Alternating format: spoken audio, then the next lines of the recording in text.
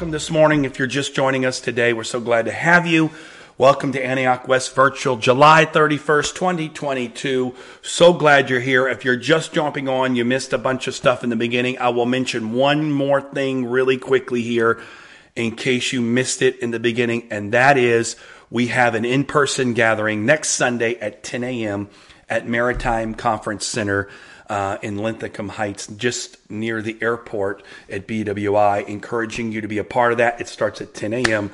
And I'm encouraging everyone who's a part of Antioch West to do your best to be there if you're an in-person member. If you're a virtual member, you can watch via Zoom. If you don't have the link, please reach out to us here. You can put your request here in the chat box of Facebook or YouTube, and you can receive the link so that you can be a part of our in-person gathering. It is not streamed live here on YouTube and Facebook. The only way you can be a part of our in-person first Sunday gathering is to have the link that we will send to you. And that's just what the Lord has kind of led me to do at this point. That's not because we're trying to be exclusive, but what we do in person on those Sundays is very specific to Antioch West. And in an effort not to bring confusion to anyone else that may be listening, we only provide links for those who are wanting to be a part. So anyways, the Lord bless you, and so glad you are joining us today. I'm going to be completely transparent with you from the very beginning here because I had this in my heart and spirit last night, and I was kind of wrestling with this all day, and I don't mean that to be dramatic, but I could feel God talking to me yesterday about what I want to share with you today. And to be honest with you, there are some subjects that when God begins to deal with you about, there is an embracing of those because it's exciting. And this is an exciting subject to talk about on one standpoint, but I will be honest with you. There's going to be two types of people today. There's some of you that are going to embrace this word. It's going to be encouraging. It's going to be challenging. It's going to help you where you are. It's going to lift your spirits, even though it may not be quite appealing to your flesh, but your spirit's going to be blessed. But there's going to be some of you that are going to struggle greatly with what the Lord wants to talk about today and what I feel to share. In fact, you may not even make it to the end of the broadcast because you're not going to like what I have to say. And you might agree with me in principle because you might nod your head, but when this is all said and done and you turn off your device and you go about your day, you will dismiss everything that's said because that's just not something right now you really want to deal with. You want to move on. Let's go do something else. And so I'm encouraging you today that you wouldn't listen to my words. And when you start to hear my subject, I can't see you. I don't see those of you that are watching today, but I guarantee you that if I could see you, I would get some proverbial eye rolls when you hear the subject that I'm going to talk about today. But I fully believe the Holy Ghost is speaking to us today, wants to help us and challenge us today. And I'm just asking you that if you would listen with your spiritual ears, for those of you that are hungry. The Bible says to the hungry man, every bitter thing is sweet. And I tell my kids all the time, my wife and I, we have this thing. The other night, my son, if you're a parent, you've been there before. But the other night, my son was hungry. And he wanted, what did he want? Okay, what was the thing he really wanted the other night? Remember, he had to have, it's the Hawaiian roll sandwich, right? So we get these little, they're called sweet Hawaiian rolls. You get them, we get ours at Walmart. They're little small. They come in like a pack of 12 or 24. And my son will devour those. He eats them like they're manna from heaven. And so the other night, he was a little slow to get the last few in the package. And his sister, in her defense, she didn't purposely take the last ones to spite him. She wanted them, and she was the first partakers of the fruit. So he came down to get the last of the package, and when he discovered that they were all gone, all devastation hit him in his heart. I mean, you would have actually thought we would just have taken away his most prized possession, because his 10-year-old world was devastated because he was missing these sweet Hawaiian rolls.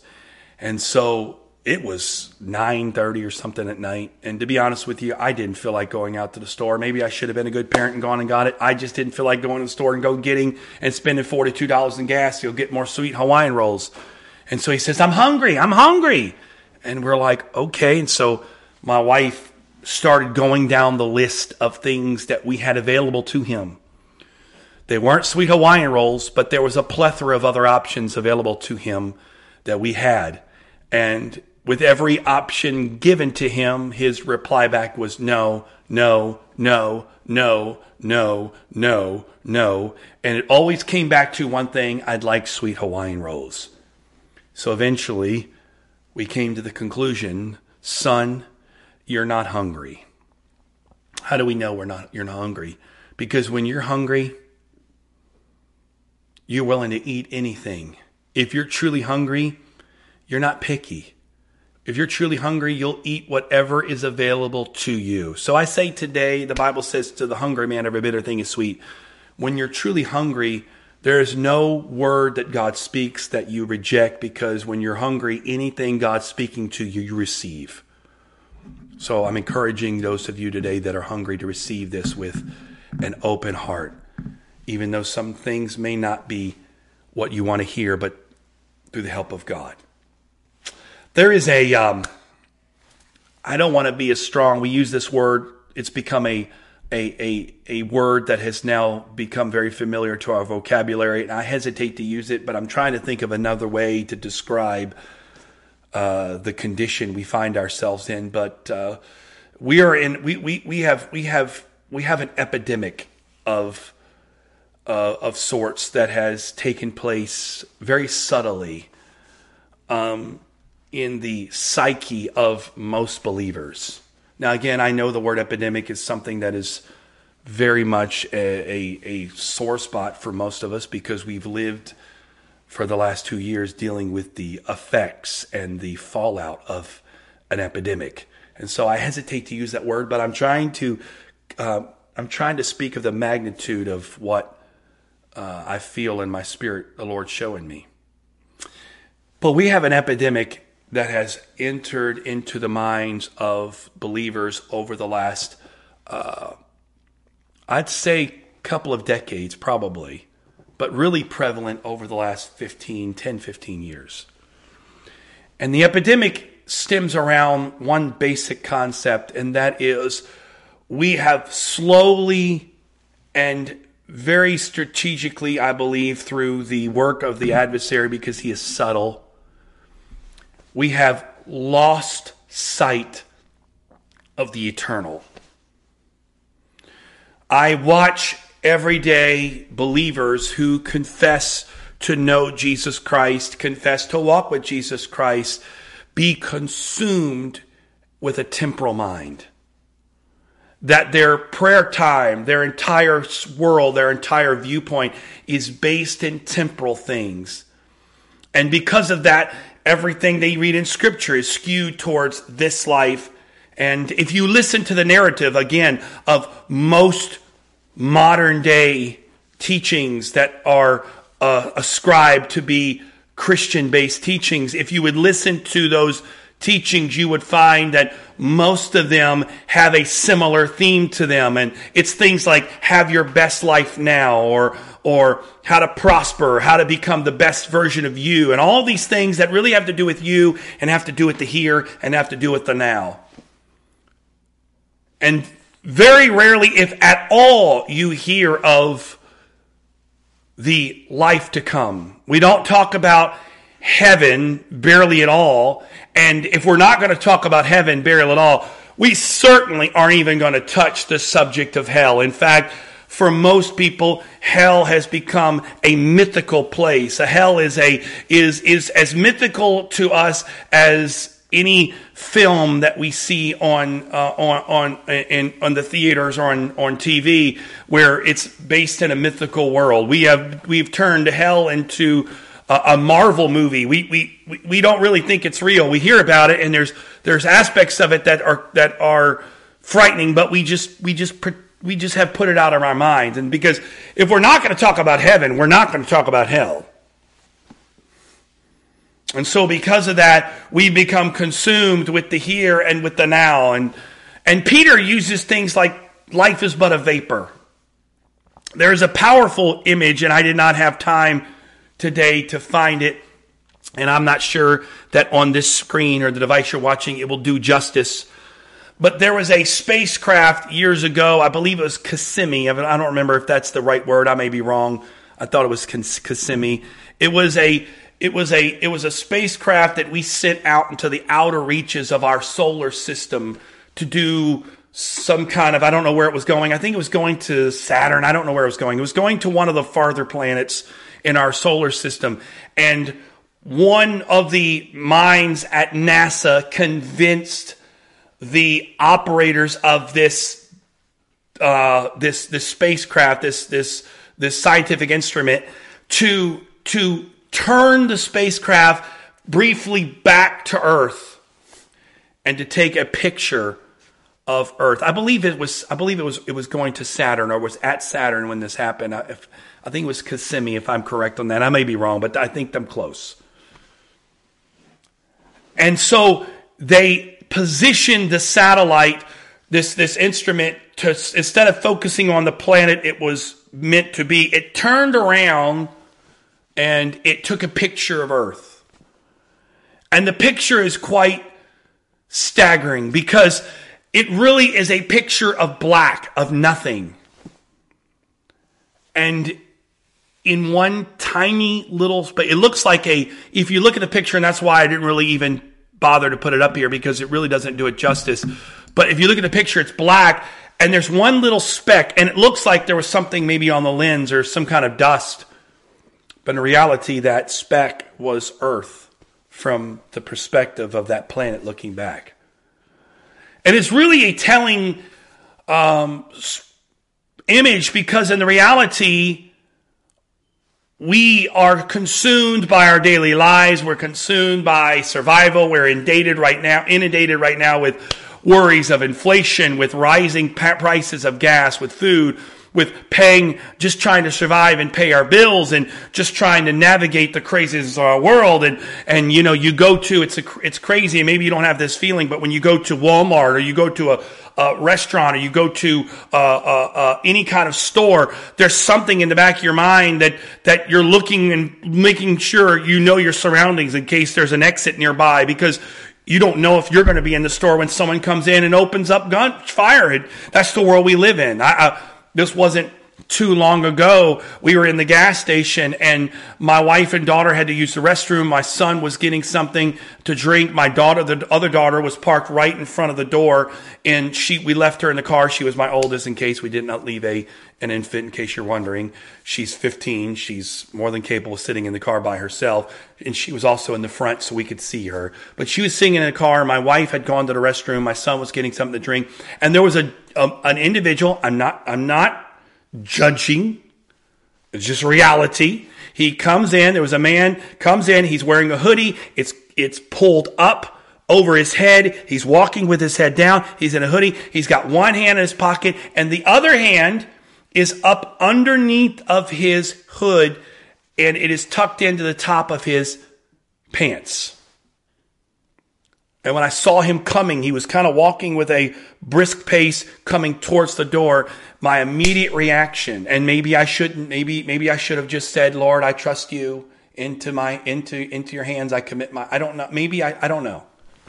Don't judge me." But my immediate reaction was I began to instinctively position myself to be in a spot, because the moment I saw his hand and his hood and his hand tucked up, it wasn't like he had his hand in his pocket. He had his hand up underneath the sweatshirt in the top of his pants, and it was covered so you couldn't see what was where his hand was, but you could tell where it was positioned. And my instinct was, he's got a gun. And the place where we're at, the gas station, the Rite Aid right across the street from the gas station we're at, has been robbed at gunpoint. So the situation and the area we live in was ripe for that kind of activity. And instinctively, I began to position my son behind me. I grabbed him and I positioned myself so I could see my daughter in the car. I could see the door to the restroom, because when I'm doing all this in probably 3 or 4 seconds, and I'm positioning myself so when my wife opens the door to the restroom, I can signal for her to go back in the restroom and lock the door. My son, I was grabbing him and pushing him behind me and starting to back up towards the back of the store as I was instinctively looking for an exit out the back, because I figured he's going to be distracted for a moment with the clerk or whoever he's in there to do. It'll give him and I a second to get out. My wife will be locked in the bathroom. She'll be safe. My daughter's in the car. I can swing back around, get in the car. Literally, this happened in 4 or 5 seconds. Now, maybe you call me paranoid. Maybe you think, wow, you just need to get a grip on life. I just think that's the world we live in. That's the reality of the world we live in. I don't think we should live in fear. I leave my house. I go to stores. Now, I tell you what, I'm led of the Lord. We've been in stores where something just changed automatically, and we literally had 4, 5, 10 things in our cart. We put it all back and walked out. And, we didn't get home and hear the news. I don't know if the Lord was just training us for what's to come. Because I'm telling you right now, if you don't learn to walk with Jesus in this world, you're going to find yourself in some crazy situations. But that's the reality we live in. And so for us, we're consumed with survival half the time. And then we're caught with this other side, because we have survival on one end, but then we have this other world of prosperity, of abundance that we're striving to live in. The Instagram, social media world of abundance, of vacations and pleasure and things and all this stuff that pulling in. Some of you get to experience that more than others, but it's a pull we all have. And so for all of us, we live between these two worlds of survival and pleasure and excess. And it's insane to me how many storage units are built in our country. You can't drive more than 5 minutes without passing a storage unit. And storage units aren't 3 or 4 little rooms. They're sometimes hundreds of rooms. Because we have so much stuff, we need extra space to store that stuff. And that's just the reality we live in. Now, I'm not here to talk about that today. I'm here to say that our perspective is not a biblical one. It's not aligned with what Jesus came to give. So Nicodemus, who was a Jewish leader, came to Jesus. And this is a very familiar passage of scripture to a lot of us. He comes to Jesus at night and he says to him, listen, we know you're rabbi, your teacher. Help me understand some things. And this is Jesus' reply. This is John chapter 3, verse 3, in case you want to follow along. Jesus answered to him and said, most assuredly I say unto you, unless one is born again, he cannot see the kingdom of God. Nicodemus said to him, how can a man be born when he is old? Can he enter a second time into his mother's womb and be born? And Jesus answered, most assuredly I say to you, unless one is born of water and of spirit, he cannot enter the kingdom of God. Notice there was 2 things there. There was seeing and entering. There's 2 aspects of the kingdom of God. There is aspect of the kingdom of God that is that takes place here. He gave the keys to the kingdom. Whatever you bind on earth shall be bound in heaven. Whatever you loose on earth shall be loosed in heaven. There's a kingdom aspect of God's heavenly kingdom being made manifest on earth. But that second aspect of entering into the kingdom, that wasn't just talking about an entrance into the kingdom here on earth. That's talking about being admitted into a heavenly kingdom. When you come to Jesus Christ, and the only way, can I tell you this today? You may not agree, and I don't have time to go through all this, but there's only one entrance into the kingdom of God. There's not multiple choice questions. There's not many doors. There's one door, and that door was given to us in this verse by Jesus Christ. It is a door that has 2 locks to it. One lock is unlocked by being born of water, and the other lock is unlocked by being born of the Spirit. If you only have one without the other, you cannot enter into the kingdom of heaven. You got to have both locks undone. Right over here to my left, I have a door that leads to the outside. It has a deadbolt and a normal handle. Both of them lock. I can unlock the deadbolt, but if the bottom is still locked, you can't get in. I can unlock the bottom one, and the door will operate, but you can't enter if the deadbolt is locked. Both have to be unlocked for the door to open. If you've only had experience of birth of water, and that's when he said birth of the water, he was not talking about a natural birth, because Nicodemus asked him, do I enter into the second time of my mother's womb? If he was talking, a lot of people say, well, he was talking about the water birth of being born of your mother. Jesus had an opportunity right there to correct that. He could have said, you're right, Nicodemus. I'm talking about natural birth and spiritual birth. No. He said, do I have to get into my mother's womb a second time? He said, no. You're thinking naturally. I'm talking spiritually.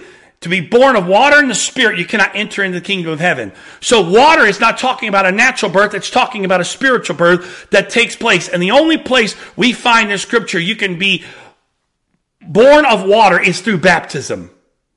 Baptism is the only place. And baptism is given to us in numerous places in Scripture. I don't have time to go through that. That's another Bible study for another day. But baptism, and there's only one name, according to Acts chapter 4, verse number 12. There's only one name that brings salvation. There's only one name brings redemption. There's only one name in heaven and earth whereby we must be saved, and that is the name of Jesus. So it's not only being born of water, it's born of water with the name that brings authority and power and life, and that is the name of Jesus.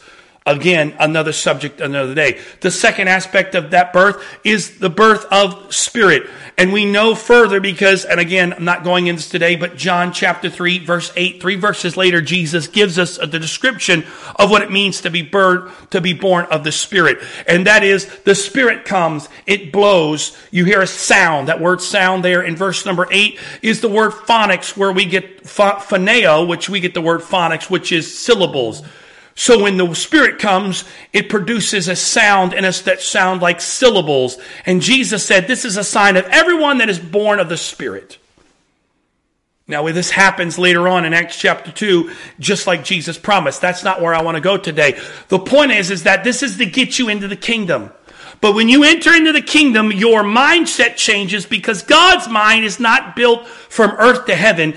God lives from heaven to earth. Think about it. We're on earth, we're looking at heaven, and it seems far off. But don't forget, the Bible says God calls the end from the beginning. I'm going to talk about this down the road a little bit as the Lord continues to give me revelation. But Ephesians chapter 1 talks about that He predestined us. He chose us and predestined us for the foundations of the world. Meaning, God doesn't have a past, He doesn't have a present, He doesn't have a future. God resides in all places. So God is already living in your future, even though you're only in your present. He's already there. So God does not work from beginning to end. He works from end to beginning. So when God looks at your life, He does not look at it from an earthly perspective. That's why in some ways, there's some pain in your life that God never deals with. Why? Because He's not looking at it from an earthly perspective. Earthly says, fix all my problems, make me feel good, take away all my problems, all my difficulties, all my pain.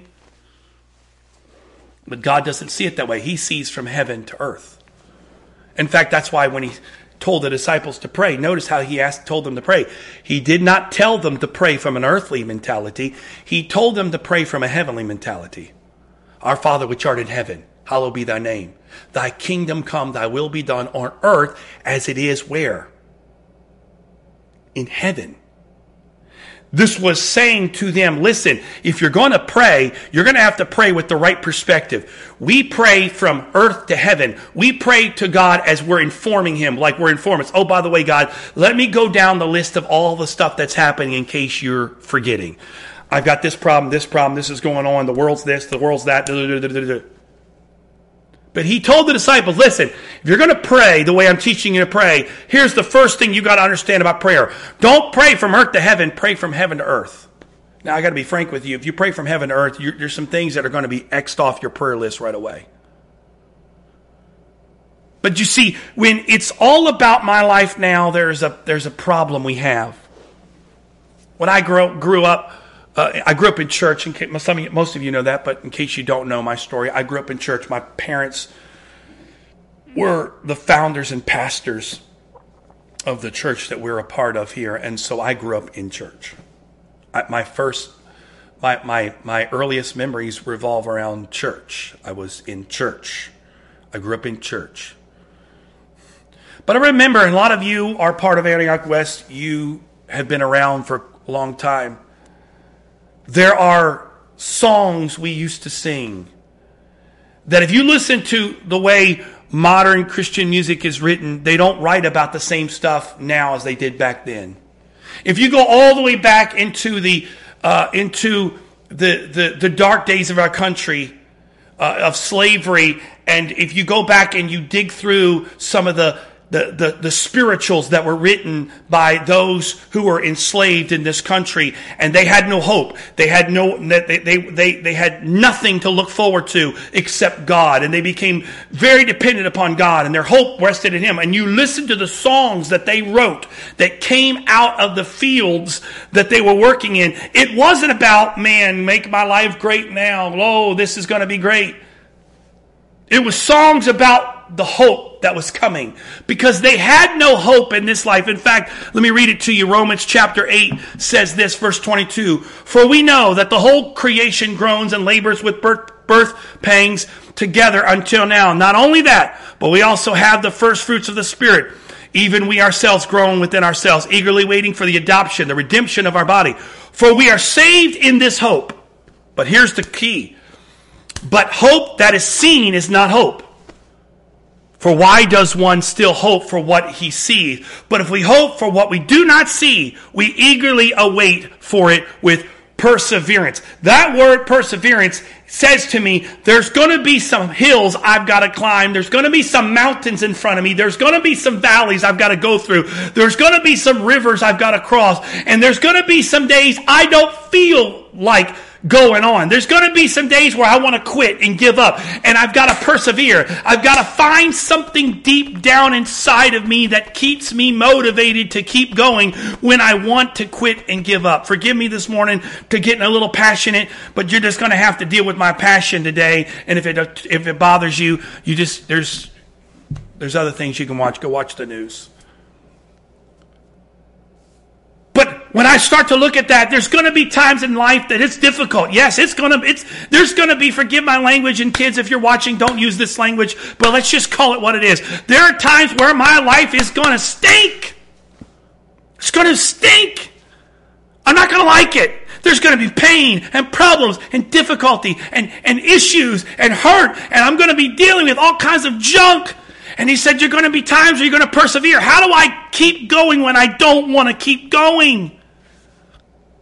He said, you got to hope in things you cannot see. Well, let's be frank. I can see a lot of stuff here. And if everything God did for me here is manifested, then I can see it. So therefore, there's nothing in this life that can bring me hope. And there's nothing that God can give me in this life that gives me hope. Because the true hope comes in what I cannot see. And what is the one thing I cannot see? I cannot see the promise future. I cannot see that eternal home that He promised me. I cannot see what is ahead of me in that blessed home, that New Jerusalem. I can read about it, but I haven't seen it. So when I was growing up, we would sing songs like, when we all get to heaven, what a day of rejoicing that will be. When we all see Jesus, we will sing and shout the victory. When we all see Jesus, that's the goal, right? When we all get to heaven, man, what a day. What a day of rejoicing that will be. You know what? There's going to be a lot of hugging, a lot of high fives, and a lot of giving God praise because we persevered. We climbed mountains we didn't think we could climb. We crossed valleys that we thought were too deep. We crossed rivers and rapids that looked like they were certain death. But we kept going because we believed that greater is He that is in me than he that is in the world. And we had a hope. And when we all get to heaven, We used to sing songs like, soon and very soon, we are gonna see the King. Soon and very soon, we are gonna see the King. Soon and very soon, we are gonna see the King. Hallelujah, hallelujah, we're gonna see the King. Then we sing it like this. No more crying there. We are going to see the King. You see, there was something that would come out of that you would start to look, okay, you know what? Life may stink right now. I may be going through difficulty and problems and pressure and frustration, and I may want to quit and give up. But there's something in me that won't allow me to give up, and that is one day Jesus is going to call my name. We used to sing songs. One of my favorite. I still love this song. What a day that will be when my Jesus I shall see. When I look upon his face, the one who saved me by his grace. When he takes me by the hand and leads me to the promised land. What a day, glorious day that will be. Forgive me for a second. You can just turn me off for a second. I just got to sing it. What a day that will be. When my Jesus I shall see. Oh, when I look upon his face, the one who saved me by his grace. When he takes me by the hand and leads me to the promised land. What a day, glorious day that will be. I don't know, forgive me, this has been a while since I sang. Hold on just one second. This is why I love having a computer in front of me. Let me look this up because I want to make sure I get it right, because these are powerful. There'll be no sorrow there. There'll be no burdens to bear. No more sickness and no more pain.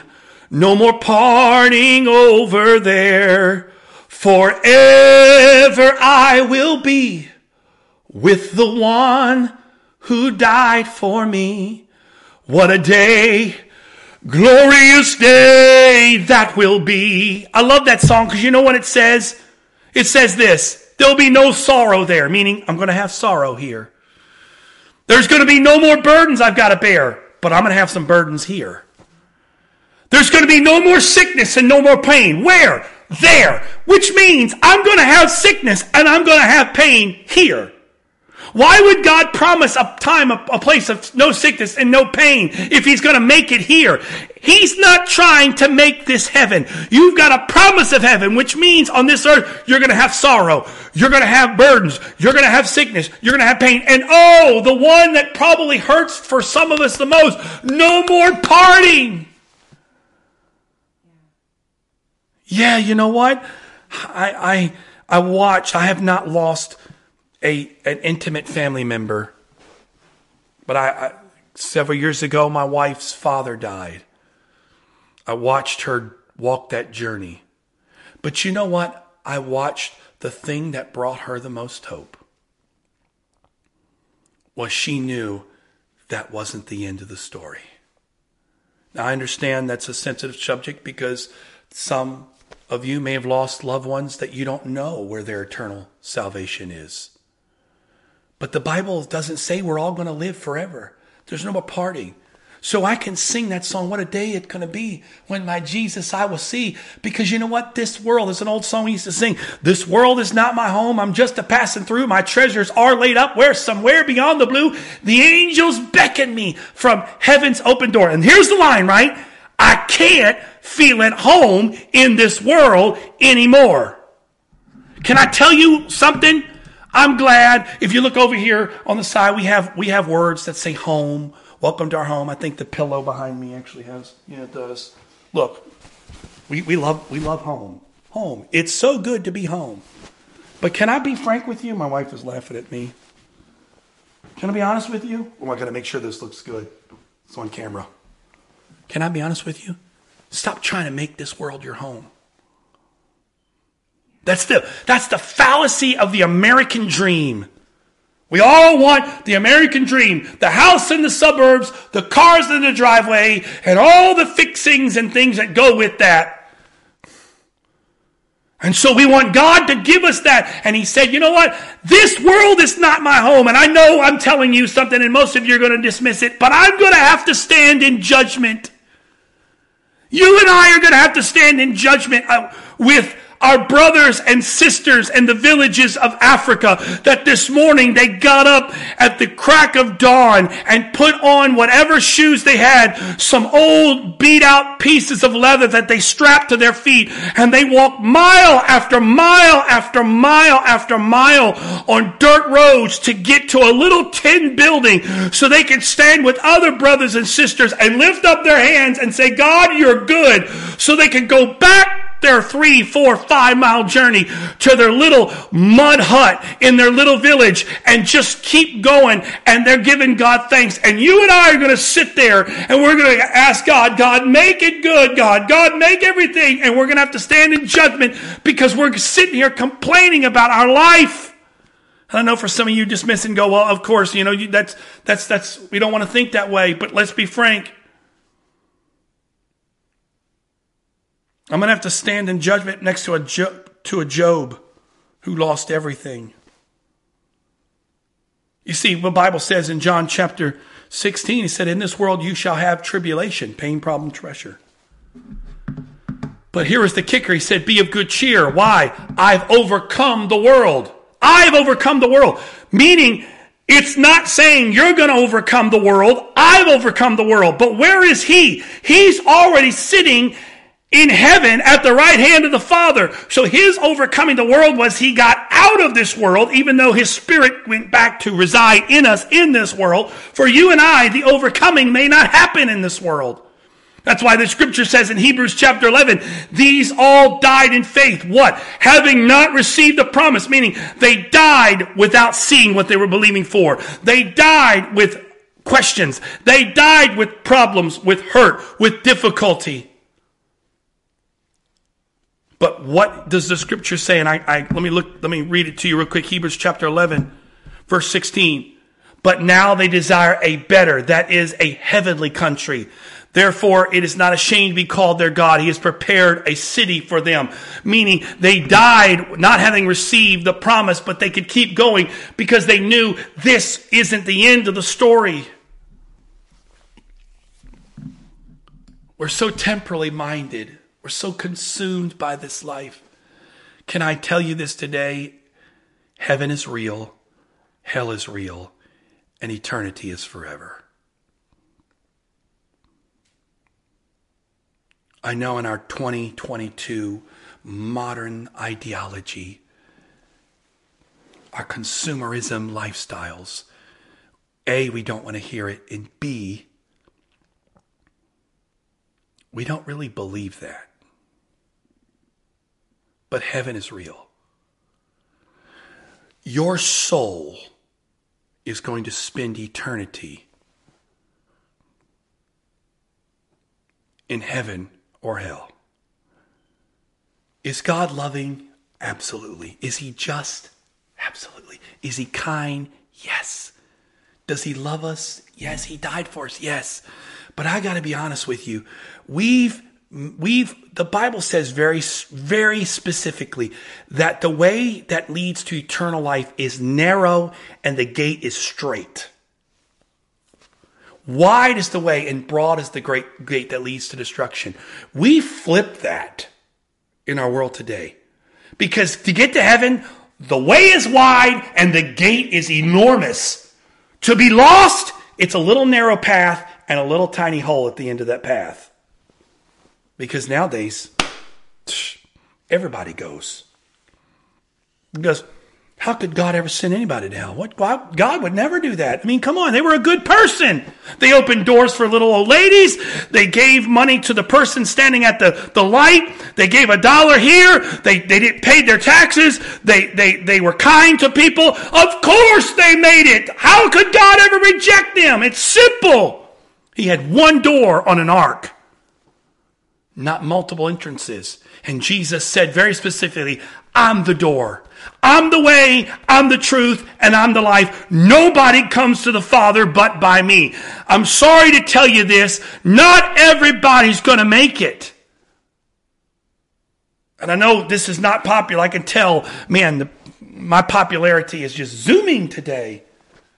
Well, forgive me today if I'm offending you because I'm telling you the truth. I'm trying to get somebody who's hungry today, but you're being pulled in directions of this world and you're letting you be consumed by the lust of everything in this world trying to pull you into something. And God's going, wait a minute, I didn't birth you into the kingdom for you to become the best version of you on this earth. I birthed you in the kingdom because you're supposed to be a part of a heavenly kingdom.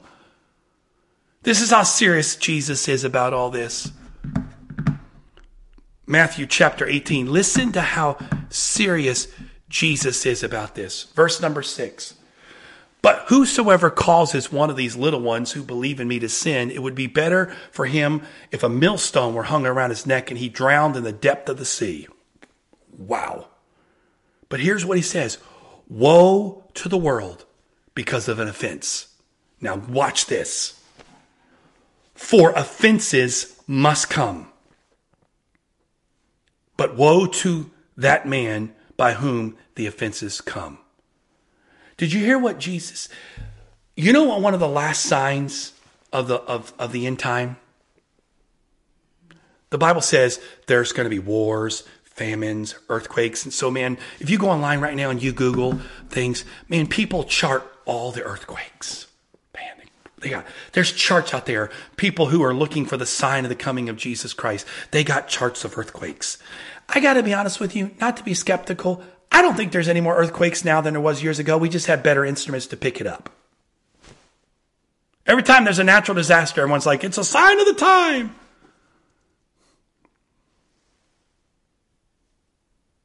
Wars. Russia invading Ukraine. China threatening to shoot down a U.S. diplomat. Oh, this is certainly the sign. It's wars and rumors of wars. I know it. But you know what the Bible says? And to me, if you really want to know where we're living, this is the thing the Bible says. In the end, many will be offended. It is staggering to me how many people are offended. You can't say something to anybody. You can't look at anybody without offending them. Listen, I'm not excusing someone being a jerk. I'm not excusing someone mistreating someone because of their color of their skin, their gender, their cultural background. None of that should be tolerated. Every man should be treated equally. And I use man, not gender specific. I'm using that as a terminology of mankind. Whether you're a woman or a man, whether you're rich or poor, whether you're black, white, Asian, whatever color you are, we should all be treated with dignity and respect with the love of Jesus Christ. Can I tell you this, not to knock you, but heaven will not be segregated to your own groups. So if you don't like worshiping with everybody down here, I'm going to let you know you probably don't want to be in heaven because you might be standing next to somebody that doesn't look like you and doesn't come from your place. So if you want to go to a church where everybody looks like you, I don't know who I'm talking to. I'm probably just, oh, Jesus, I'm glad I'm not looking at the YouTube and Facebook. They're probably going to kick me off here in a minute. If you only want to go to places where people look like you, act like you, come from your demographic, I would suggest you probably shouldn't bother going to heaven. Because the Bible says every tribe and every tongue, every group that's going to come is going to be represented in heaven. What an amazing sight that's going to be. But it is staggering to me the amount of people that are offended. And nowadays, how easily people are offended. And the Bible says one of the signs of the last time is people being easily offended. And again, I'm not excusing bad behavior or improper behavior, but I'm talking about the fact is there is offense that runs rampant. And I would say that it would be one thing if it was only in our world, but it's amazing. Those of you that confess to be Christians, and I'm going to get on it right now, and you're going to not like it, but you need to hear the truth. It's amazing how many of you who are Christians, who profess to know Jesus Christ, who profess to love him, who profess to want to go to heaven, how many of you are carrying junk around in your heart, offended? Offended. We've literally had people who have told us they don't want to go to certain groups because they don't want to go to groups with certain people. They've told us that. Well, I don't want to go to that group because so-and-so's there. Oh, I'm sorry. Forgive me here. Let me go look at the scripture where God gives you, therefore, my beloved, you can enter the kingdom of heaven and have a choice of who you like to hang out with. No. Can I tell you this? And I'm going to say this to you. You need to forgive and move on. You don't know what they did. You know what? Is it any worse than what they did to Jesus? Take your clothes off. Let's see your back. Is it plowed? Leave your hands up today. Do you have nail scars? Pull up your shirt. You have where they stab you in your side? Is your heart broken because it was weighted down and you sweat drops of blood? Do you have crown of thorns on your head? Was your face so disfigured that your own mother doesn't even recognize you? Until someone does that to you, you have no right. Because if Jesus Christ could look down at his accusers and his abusers and say, Father, forgive them, what right do you and I have? And you know what's funny? He didn't do anything at all. But he being our example. And here's where it says, this is what he said. This is how much Jesus was trying to get across. He said, listen, woe to the world because of offenses, for offenses must come. Meaning, I got to be frank with you. If you're wanting a world, and look, we need to treat one another better. Yeah, I get all that. But there's going to be a point in time where offenses are a part of the fabric of life. Because there's no better way to show that I'm Christ-like to be able to forgive someone who wrongs me. There's no better way to show that I want to be like Jesus than offend those who do me wrong and offend those who treat me differently because of who I am or what I am. I'm sorry, we cannot isolate so much and get rid of things that we remove offense. Jesus said offenses must come. He didn't say they will come. He said they must come. But here's how he dealt with this. He said, listen, this is the next phrase. He goes, if your hand or foot causes you to sin, cut it off and cast it from you. It is better for you to enter into life lame or maimed rather than having 2 hands and 2 feet to be cast in everlasting fire. If your eye causes you to sin, pluck it out and cast it from you. It is better for you to enter into life with 1 eye than rather having 2 eyes and cast into hellfire. Eternity is so real and hell is so frightening that Jesus Christ said, listen, the Creator, the one who created you, the one who framed you, the one who knew you in your mother's womb said, listen, it would be better off for you to cut off your hand, to pluck out your eye, to chop off your foot, if that's what's necessary, that you don't end up lost, than to go into hell with 2 hands and 2 feet and 2 eyes. So you know what that's saying in context of the scripture that comes before it? There is no offense, no matter how justified you might feel today, that is worth holding on to. Can I ask you this? The Bible says, what profit a man if he gained the whole world but lose his soul? Right now, if you had your dreams fulfilled on this earth, you got the job you wanted, you got the spouse you wanted, you got the kids you wanted, you got the car you wanted, you got the vacations you wanted and all that, but it cost you your soul, would it be worth it? But if I told you right now, listen, hey, you're going to struggle. You're going to have some pain and some difficulty. You're going to have some months you don't know if you're going to be able to pay your bills. You're not going to have money to go on vacations like others. But here, listen, if you would endure, you're going to end up in eternity with me in heaven forever. Would it be worth it? Would it be worth it? You see, we're striving for things that if we got them, they may cost us our soul. I've watched people who have prayed for a child, and God gave them a child, but that child became their God. And today, that child is more important to them than God. And so what was given to them as a blessing has become a curse. I've seen people who wanted a job and God opened the door for a job, but that job is becoming more important than God, and that job is going to cost them a soul. You're better off staying where you are and not making a penny more for the rest of your life than making all the money you can and end up lost. Eternity is forever, my friend. Eternity never goes away. You don't get a second chance.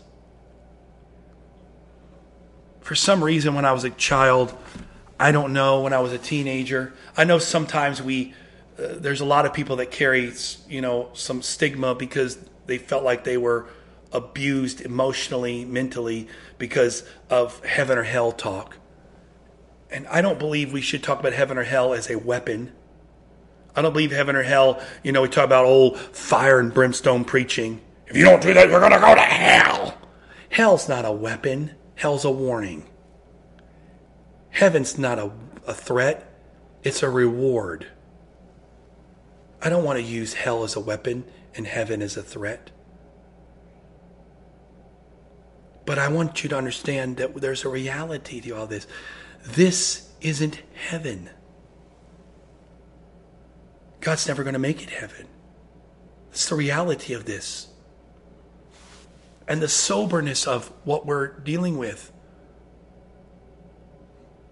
That in reality, the 60, 70, 80, 90 years, if we live that long, or 100 of our life, in reality to the expanse of eternity is nothing.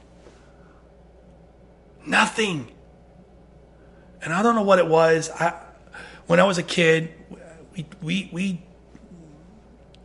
were exposed a lot more when I was growing up to the thought of heaven or hell. And I know sometimes it might have been a little to some scarring, but the Bible does say that some are saved by fear. There are some things with my kids I warn them over, and it's not like, hey, now guys, listen, Daddy loves you so much. I don't want you to touch the stove because it might burn you. There are times I'm like, don't touch the stove because it will. Stop! Don't run to the stove! Go in the street! There's a car! Sorry. It's not always, Noah, I don't want to offend you, buddy. And Daddy loves you very much. And I don't want to hurt your feelings. But would you not run in front of the car? Because the car is very big and you're very small, and that car may smash you like a pancake. But I love you. I don't do that. Maybe I should. And if you parent like that, God bless you. Write a book and teach us all how to do it. But for the rest of us as parents, when our kid's running for a moving car, we go, stop! Is that because we're threatening? No, because we see the peril, we see the peril that's in front of them. We see the death. We see the destruction. We see what's going to happen. We see at worst you're going to end up in the hospital and you may never walk again. At best you may end up in the hospital and never walk again. At worst you may die and may never see you again because there's a threat in front of you. So forgive me that I don't try to just say it gently. Now, buddy, please don't run in front of the car. Daddy loves you. Now, I might sit with him and say, listen, if you're going to go outside, just make sure you look. There's cars. Pay attention.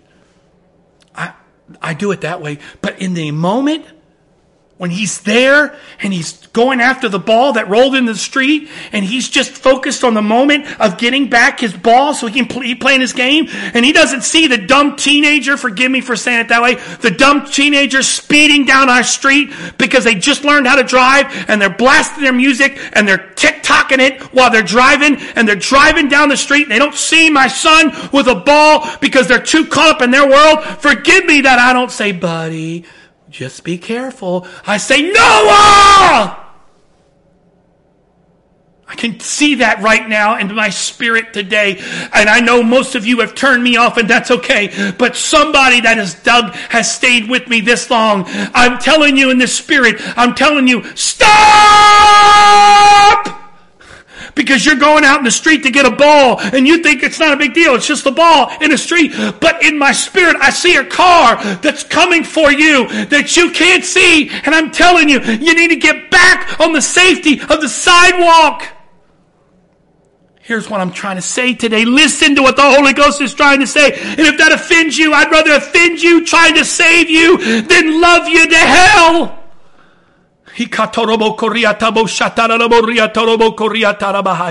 God is faithful. God is kind. God is just. God is loving. God is merciful. His patience and mercy to me is absolutely staggering. I have messed up. I mess up so much. It's amazing. It's amazing. I've used more blood than Calvary than half of you have. I'm not sitting here today judging someone because I sit here in my ivory tower of perfection. I'm sitting here today because the Bible says he's unwilling that any should perish, but that all. Can I tell you, some of you, you're asking God to answer prayers. He will not, because if he answers those prayers, it would be a destruction to you. So can I tell you this? Stop praying, because he's not going to fix it. But God's able. No, he is able, but he's not going to do it to the detriment of your soul. Some of you praying God's going to heal, change the situation. He's not going to do it because your salvation means more to him than your comfort.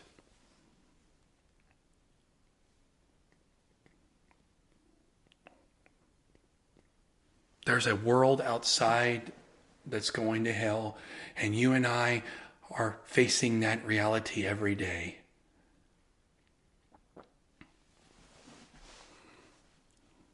I'm sorry to say this, and I don't mean this judgment. I just believe what that book says, and that book is very specific, and I'm sorry you don't believe it this way, but that book is very specific. There's one way to heaven. There's not multiple choice, and not everybody who dies goes to heaven.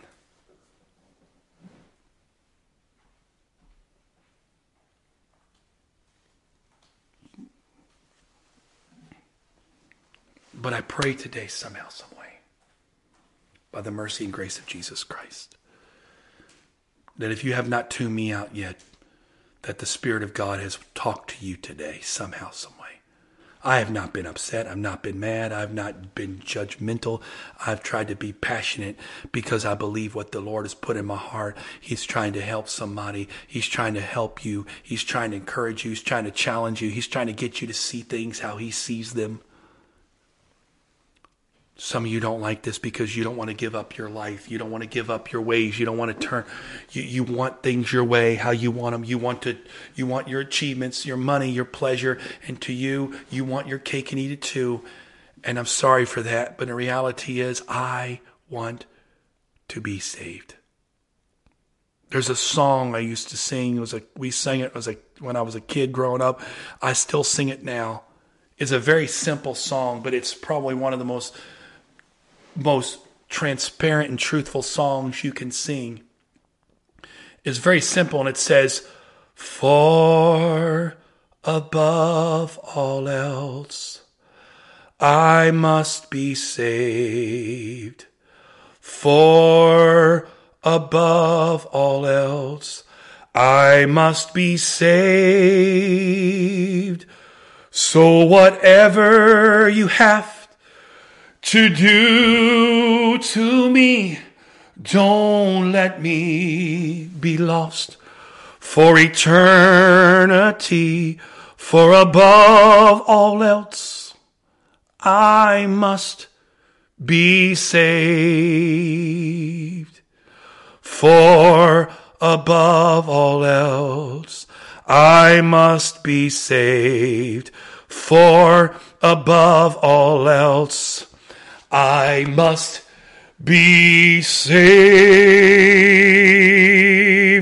Oh, so whatever you have to do to me, don't let me be lost for eternity.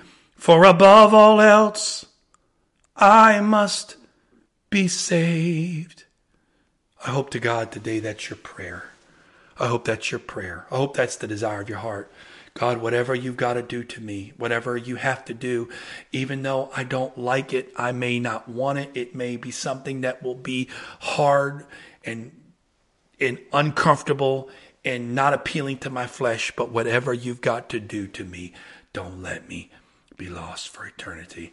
I pray today that's your prayer. I pray today that's the desire of your heart, because ultimately my desire and my desire for you is that we all hear those words spoken, well done, thou good and faithful servant. I want to make it to heaven. I have come too far to come this far. I'm not quitting now. I'm going to make it to heaven. And God, I'm telling you, I'm giving you a blank check. Whatever you've got to do to help me get there, whatever you got to do, whatever you got to take, whatever you got to break, I want to make it to heaven. That's my prayer today. And I hope today that's your prayer too, in Jesus' name.